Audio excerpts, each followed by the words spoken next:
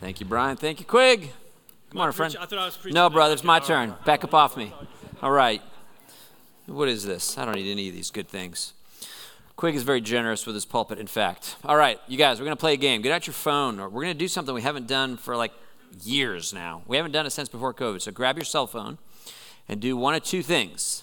Okay, either go to menti.com, menti.com, or if you're fancy like Andy Sullivan, just take a picture of that QR code. It'll take you there.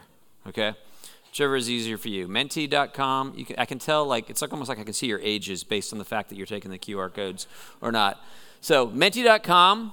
If you go to menti.com, you've also got to enter that number 2354 1565 2354 1565 2354 1565.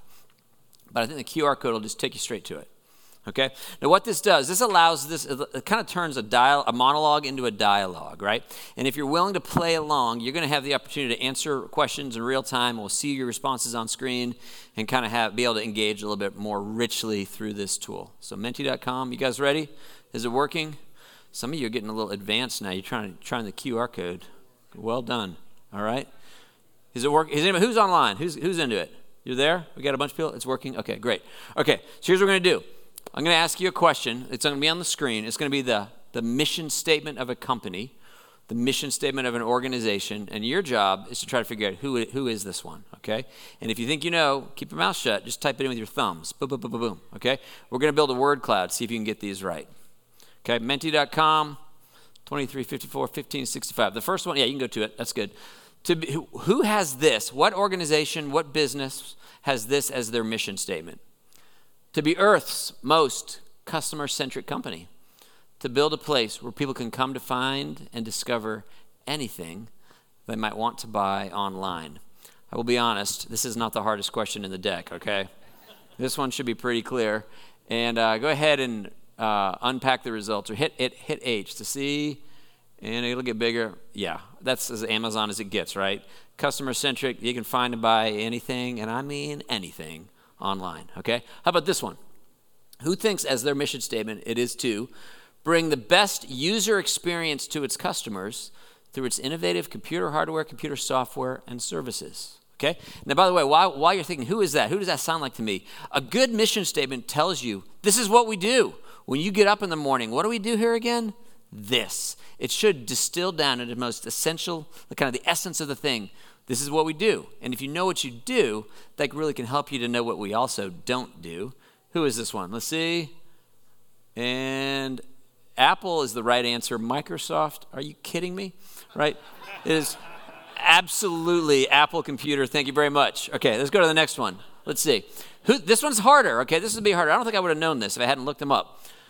Who wakes up, what business, what organization, what group says our purpose every day is to bring everyone the inspiration to create a life they love?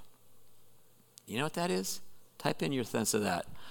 My guess, Becky, I think you know this one. Do you know what this one is? This feels Becky-ish to me. Do you not know? You don't know? Oh, okay, we'll see. I think you'll know it when you see it. All right? Who is this? Let's see. Center answer, you get the crowd, the wisdom of the crowd. It's Pinterest. Can you see that? This is what, you know what Pinterest is, right? Becky knows what Pinterest is. I'm sure you know, right? Okay? To give people the inspiration to create a life they love. That's what they do. All right, let's go to the next one. This one I love this one if for no other reason that it's efficient, right? Right? Omit needless words. Who is it? What organization, what business, their whole purpose is to spread ideas? Do you know? There's a sound that I associate with this. Let's see if you guys know. It's in there, but it's not Google. No, I saw it. Now it's lost. The answer is TED. You know what a TED Talk is? You guys ever watch TED Talks? Their whole thing, that's what they say, spread ideas. That's what all TED Talks are. I think we have one more. Let's see. One more mission. Okay, who says this? This is good. Whose mission is to, and I quote, bring inspiration and innovation to every athlete in the world. P.S. If you have a body, you're an athlete. Who does that sound like? Who likes to pretend, basically, that everyone's an athlete? This has been their marketing for years, right? Because if you only market to athletes, there's not that many of them. But if I can persuade everybody they're an athlete, They might buy my what? My shoes. Who is it? Let's see. Yep, you got it. The answer is Nike. That's what they do. Don't you love that Peloton's up there? Are they going to exist as a company in 30 days? I don't know. All right. Here's the last one. We're going to flip it. I've been giving you mission statements and asking you for the organization, right? Now we're going to flip it. I'm going to give you an organization, and you tell me the mission. You ready? What is the mission of the church? Not this church. I love this church. But not Church of the Holy Spirit. I mean the church. When Jesus came and he walked on the earth and he organized his people, he left this gathering, this ecclesia, this group of people. He said, here's what I want you to go do. I got a roll. What is it? What is the mission? Now, you can type this in with your thumbs, okay? You got a little bit more space. It's going to display a little bit differently. We're going to get a bunch of individual thought bubbles. What's the mission of the church? What are we here for? When we wake up in the morning, what are we supposed to do? Let's see what you think. Let's go ahead and reveal. Make disciples, spread the gospel, make disciples, spread the gospel, love one another. Great commission. Hit the down arrow, guys. Let's just see. Make disciples, spread the gospel, go and make disciples. Let's go down a little more. Make disciples. This is good news. Quig, well done. Quig's bonus is based on your ability to answer this question. So, make disciples, know him, make him known. This is what we do. You guys did great. Now, if the mission of the church is to make disciples, and it is, where do we go to learn about that? What biblical passage are you basing this on? Where would you go in the scriptures to find the mission of the church? Any particular passages leap to mind for you? What? Louder what? Matthew 28. I love it. Matthew 28. If you want to flip in your Bibles there to Matthew 28, verses 18 to 20 in particular, this is often where we'll go. There's a lot of places where the mission of the church is described, but Matthew 28, 18 to 20 tends to be our favorite. One thing I'll share, I'm going to frame it for you here slightly differently than you're going to see it in English. In English, your translation probably says something like this: therefore go and make disciples, baptizing them in the name of the Father and the Holy Spirit, Father, Son, and Holy Spirit, and teaching them to obey everything I've commanded you. And lo, I am with you always, even to the end of the age. Right? That's fantastic. That's great. I would just quibble a little bit with the grammar of it. Really what it says in Greek, what Matthew wrote, what Jesus said, is therefore make disciples. That's the big idea. And then he gives three, if you want to get super dorky about it, participles, all right? Going, baptizing, and teaching. But the main idea, the big idea, if you wanted to be like the TED Talk and just dial the thing down, spread ideas to the most distilled, efficient essence, it is make disciples. And then with three little subpoints: going, baptizing, and teaching. Looks like this. Next slide, right? This is really what Jesus is saying, okay? Now this idea that we're going to unpack making disciples as we go. We're making disciples, whatever that is. Hold that thought. But as we do it by going. We're going to go somewhere, which is to say that the making of disciples is not merely some little local concern, right? This is global. It's too small a thing for Jesus to be the savior of this little Palestinian province. It's for the whole world, and we are to go. Some are to go to far-flung lands. Some are to go across the street. But we're making disciples as we go. All right? Second thing is baptizing. Now, this could in your mind just be a double click to ceremony. Like we got this water tank. Like baptizing is like, get them wet. Make disciples, but we don't like them dry. It could be that. But there's more to it than just the ceremony, because the ceremony itself, as always is the case, ceremonies are always an external sign of an internal reality. And the internal reality, the essence of what it is to be baptized, is that we identify with him, that we're united to him. Literally, the word baptized means to dip.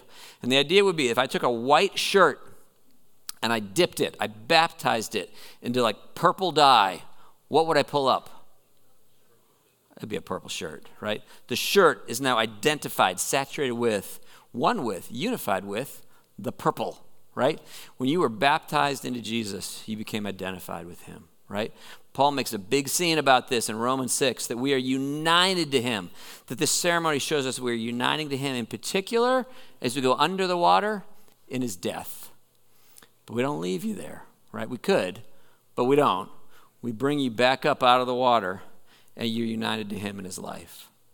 That baptism is about a unification of our life with the Father, the Son, and the Holy Spirit, in particular, because of Jesus' death and resurrection. We're making disciples as we go. We're making disciples, connecting people, unifying people to the fullness of God, and then finally teaching. And teaching is the thing. We make disciples of all nations, and we're teaching. That could sound like the stuff that I love, which is just information. I love to teach. I trade in knowledge, intellectual curiosities. It's not what he's talking about. Teaching them what? To obey. That's a different thing, right? It's not teaching them to be good at Bible trivia, right? It's teaching them to obey. That as we make disciples, we're creating people who are quick to bend the knee to the sovereignty and the power, the beauty, the majesty of Jesus. They're quick to say, this is what I want to do. What would Jesus want me to do? Okay, fine. I'll do that instead. That whatever our lives are doing, we're learning. I have to be taught. You can't just tell me to obey. Have you ever told somebody to obey? That doesn't work. We have to be taught to obey. There's this incremental change in our lives as he becomes more and more king of all things. So, what's our mission? Right there. We are to baptize in fact, guys, go up a couple slides here. So, and you might find, guys, in the back, there should be a sheet of paper that shows you where all the slides go so you can follow along. We baptize, we obey. We're doing that not only ourselves because we want to be disciples, but we're helping others to do that because we want to make disciples. Now, if you get this, if this lands and you understand this is our mission, and you guys crushed it, right? You wrote it down, then I think there's a whole slew of questions that we have to answer. Lots and lots of questions that this should kind of produce in our minds. Among them, what's a disciple? Like, what does it actually look like? Am I a disciple? Is there a difference between being a Christian and being a disciple? I don't know. How does this all work out? What would a disciple do? And I think you can conclude things like, well, a disciple is one who's united to the Father, Son, and Holy Spirit. Yes, yes, yes, amen, of course. You can conclude a disciple is one who's been taught to obey. But what does it look like? If you imagine this, imagine that we are a factory, okay? We're a company. We produce something. We've got this process. We've got this machinery. We get some kind of a raw good that enters the factory over here, and then we do something to it, right? There's this process, this gears, this thing, and then there's this conveyor belt, and rolling off the other end is what? What do we make here? It's disciples. Okay, so it's a disciple-making factory, okay? Well, first thing we got to know is, okay, what's this got to look like when it's all done? Like, what is a disciple? How do we know if the widget is doing what it's supposed to do, right? And if we figure out what it looks like when it's rolling off the thing, that's great. You got to begin with the end in mind, but then you still got to come up with a process. What's happening behind the curtain? Like, what's the gear? What are we doing, right? If I know my raw good, you know my raw good is that I'm going to turn into a disciple? It's an unbelieving sinner. This is what we do. Our raw material, our like iron ore, is people who don't believe Jesus, who don't like him, but their lives are a mess because we're fallen and broken. We take unbelieving sinners, and something happens, and then over here, there's a disciple. This is the church. This is what we do. We turn unbelieving sinners through some process into disciples of Jesus. We've got to know, what does that disciple look like? If we're going to build a process that's focused on the proper end, we need to know what the end is. And I think disciple is too blunt. I think we need to get a little bit more granularity on what that looks like. So let me pepper your mind with a couple other questions first. What's a disciple, right? We got to figure that out. We're also going to have to figure out, like, okay, well, great. Now I know I got to get from raw, unbelieving sinner to disciple. How on earth does that process accomplish? What does that look like? Then you might want to wonder, like, well, when we keep using the word we do this, we do this, we do this. Who the heck is we? If we're being honest, do we really think that we are Quig? Is this Quig's job? Is the mission of the church really the mission of Quig? Or is the mission of the church, it's the paid staff? Brian, you're now on the hook. Barb, sorry, but we got to do this. Or is it we Is it big we? Is it you? What's the right answer, you guys? We are the church. We make disciples. We all do. So what do we need to be about? If we're going to take the mission of the church and rewrite it in our brains to the mission of the paid staff of the church, the mission of the rector of the church, that's a very different question. The mission of the church is us. We are about this. Oh, and by the way, while we're doing that, if we really want to make ourselves miserable, we might need to ask, which of the things that we're presently doing that we love and enjoy, that we spend our time and our money and our energy on, are actually contributing to that stated mission? And which things are we just doing because it's what we do? Because we've always done it. If we ran an audit, you guys, would we find that we're using our people, money, systems, tools, our energy, our resources as well as we can, given the specific end that Jesus has assigned to us to make disciples? Or are we doing some things that are entertaining, well-meaning, religious, popular, and the way we've always done things because they're comfortable, but maybe not particularly purposeful towards our master's end? That's an unpleasant question, I know, but I think it's a question we need to ask, and worse still, we need to answer, okay? Are we doing a good job? Could we do a better job? These are the questions that we've been wrestling through as a staff team for months, and maybe you have as well. And so today and next week as well, we want to share some observations with you about that. And today in particular, I really wanted to zero in on that question of what is a disciple. My guess would be that we all have, maybe some of us have answers about that in our head, but I'm not sure if we're all singing off the same sheet. Maybe, but we're going to find out, okay? So take a minute and get out your thumbs again. What's a disciple? Next slide should ask that question. Give me a definition. Do you have a working, if you know what we're making, if you accept that the mission of the church is to make disciples, it might be useful to know what those are. What do they look like? What do they do? What are their capacities? What is their function? What's a disciple? And you can give us a sentence. A disciple is one who. This is what a disciple looks like. These are the essential characteristics of a disciple. A follower of Jesus. All right, let's see.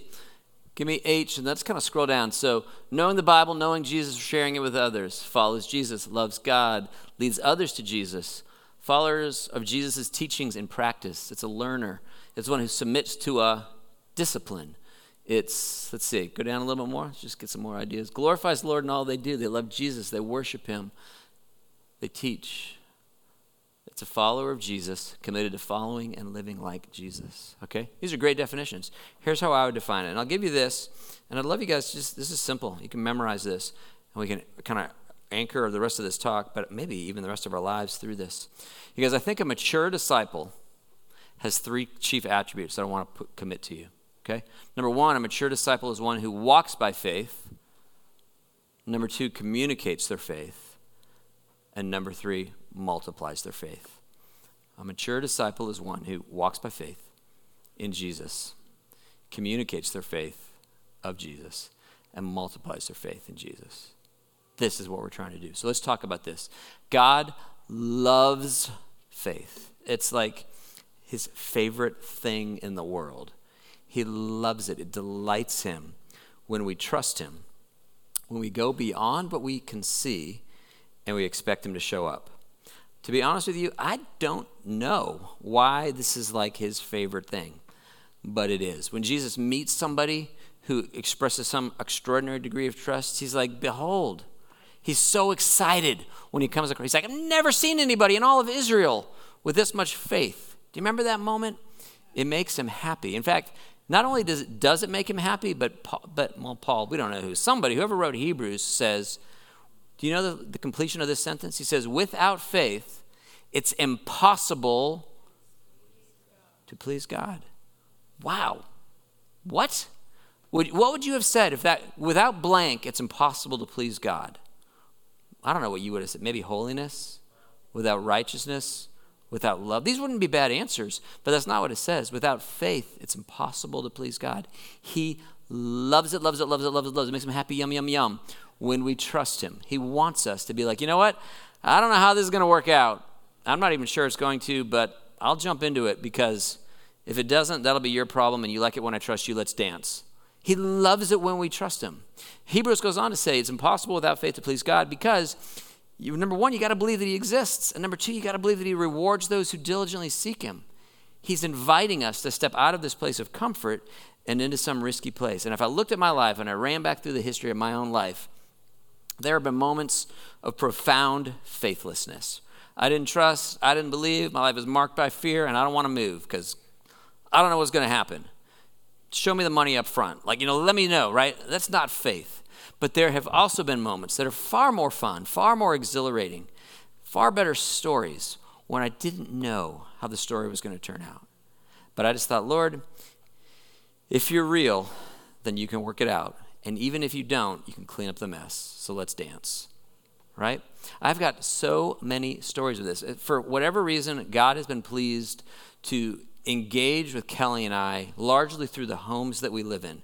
Every house that we have lived in has some weird supernatural story to it. And I could tell you stories for a long, long time about weird house things. So I'm going to jump in midstream for the sake of time. We lived in a house this is early in our marriage, and I was directing Campus Crusade for Christ at Westchester University. We took over the ministry, and it was unhealthy. It was small and just wasn't great. And through the mercy of God, and I really don't know what we did, but it just thrived, and it grew, and it was large, and it was successful, and it was a lot of work, and I laid awake a ton of nights. And there was this house that we wanted, and God provided a home for us, and it was outrageous. It was 2 blocks from campus on this gorgeous street, and we needed a place to live. I'm skipping enormous amounts of this story, but we ended up in this house. We were paying $600 a month, and it's like a $500,000 house, and it was a generous, gracious provision, and I loved it, loved it, loved it. And about 2 months after we moved into this house, my boss asked me to move. He wanted us to leave Westchester, go to Penn State. And I just thought, are you kidding me? This is the most ridiculous thing. We just got this house. God has provided through this outrageous supernatural circumstance, and you want me to leave it? Never mind the fact that we worked really hard. We want to enjoy this. This is a stupid idea, so thank you, but no. And my wife said to me, she said, Tim, it would be a wicked thing not to follow God to Penn State if that's where he wants us to go. Okay, right? Fine. But then I fell into this heresy trap, because here's what I'm thinking at this point. All right, on the one hand, I'm like, all right, but if we go, you better give me another house when we get to State College, right? If I let this go, you owe me. So I need this has to work out, right? And how do you assess that? That's bad, right? Okay, so that was bad. But the alternative to that was, stupid. I cashed in the coupon early. You get one of these a life. And I was impatient, and I cashed in my coupon, and so now all that's left is barren wilderness, right? Both of those were faulty. And so we were like, all right, fine. So we go to State College, and I felt like I was driving into prison, and we went house hunting, and we found this house that we loved, and we put in a bid. We didn't even have a cell phone. This is back in the day. And we put in a bid on this house. We loved it. It's on this edge of this cornfield. I may as well have owned a 100-acre farm, but I had none of the work to do. I could just look at it. It's gorgeous. That's all I really like about farms, is looking at them.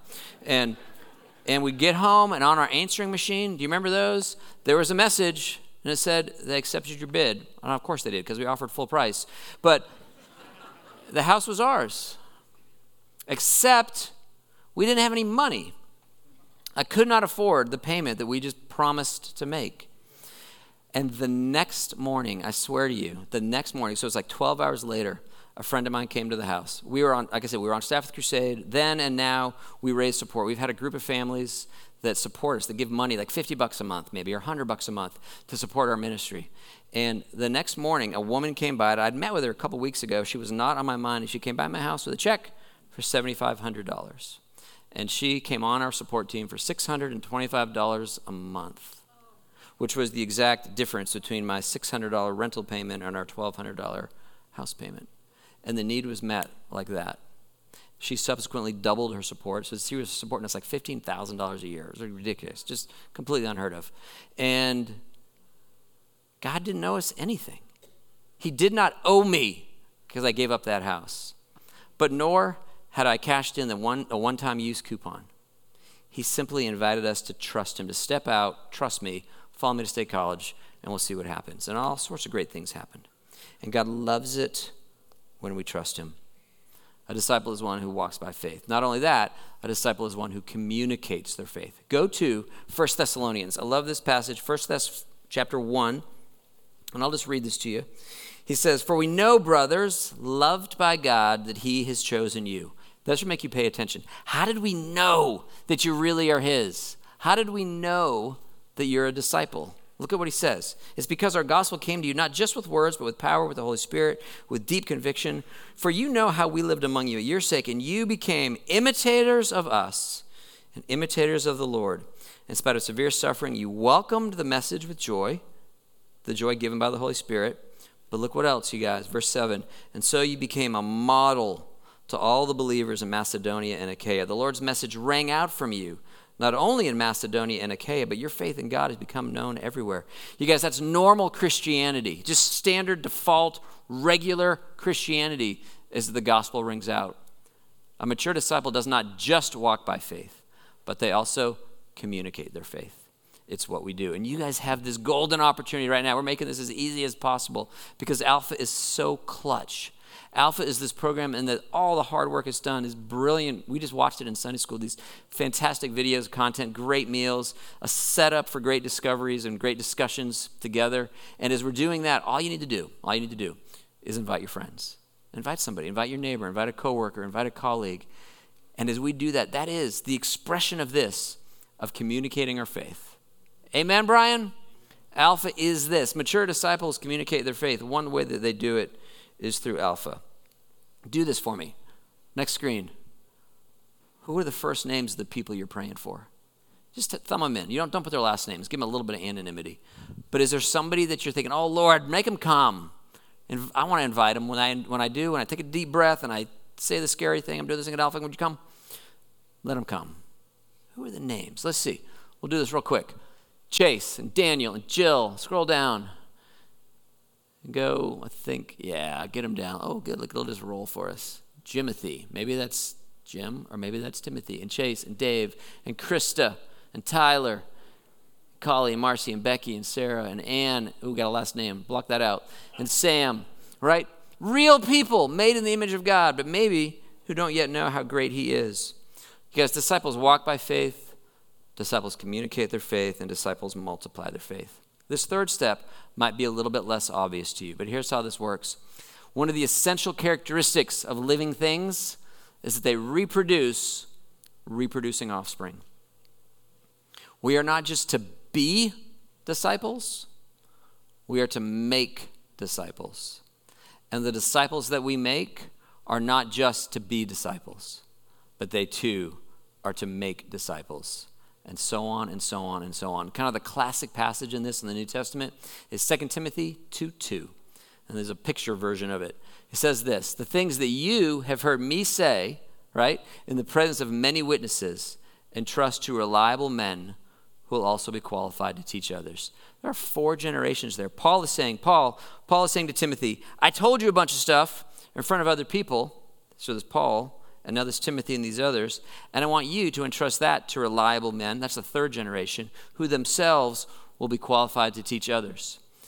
And so on and so on and so on. Because as we've said a bunch of times, the gospel came to you on the way to somebody else. It actually came to you. You are a legitimate terminus of the gospel message. It's for you. But it is not only for you. It is also for the people that you will reach, and for the people that they will reach because you equipped them to be reachers. The very nature of discipleship is that it is multiplicative. We reproduce, reproducing offspring. A mature disciple is one who walks by faith, who communicates their faith, and who multiplies their faith. And if we were a factory, the thing rolling off the end of the conveyor belt down here is one of those. We make disciples. We make walkers. We make communicators. We make multipliers. So the question is, where do you find yourself in that process? Are you just beginning? It's just starting, and it's great, but it's scary. You're just beginning to walk by faith. If so, praise God. What a fun, what a joy, what a delight. And you're in for a ride. If you're already there, I'm trusting him. Okay, well, guess what? It's time to start moving your lips. It is time to open your mouth. And it's time to talk to your friends because they may not have what you have, but we know that they desperately need it. And if you're okay, I'm walking by faith, I'm communicating your faith, the next thing to bring online is how do I begin to equip others so that they can also walk and communicate and multiply? This is what we, big picture, all of us, this is what we do. And next week, we're going to continue the conversation when I have a little bit more time. And we're going to try to answer the question, how does that happen? What is the process that turns unbelieving sinners into walking, communicating, multiplying disciples? And I hope that that will be of keen interest to you because it is our mission. It's your mission. And this is what we're to be about. Groovy? All right. We're going to take a minute and invite you. Some of you came in here this morning and you had plenty on your mind before you ever got here, right? Well, let me suggest to you that what that means is that it might be that you got to figure out how to walk by faith in this specific circumstance, this difficulty, this disappointment, this hurt. How do you walk by faith in an actual universe like this one? If there is something that you're carrying, come down. We would love, it'd be our pleasure to walk by faith with you, to not leave you alone in that. These curved rails are for you to be alone with Jesus. The straight rails on the sides, someone can join you and listen in, whichever of those is better for you. But where are you struggling to walk by faith? Or where are you just so excited that he showed up and you want to come down and give thanks, make an offering of love to him? That's this moment is for you to walk by faith, to express it to him in prayer, and to do so in community with other believers.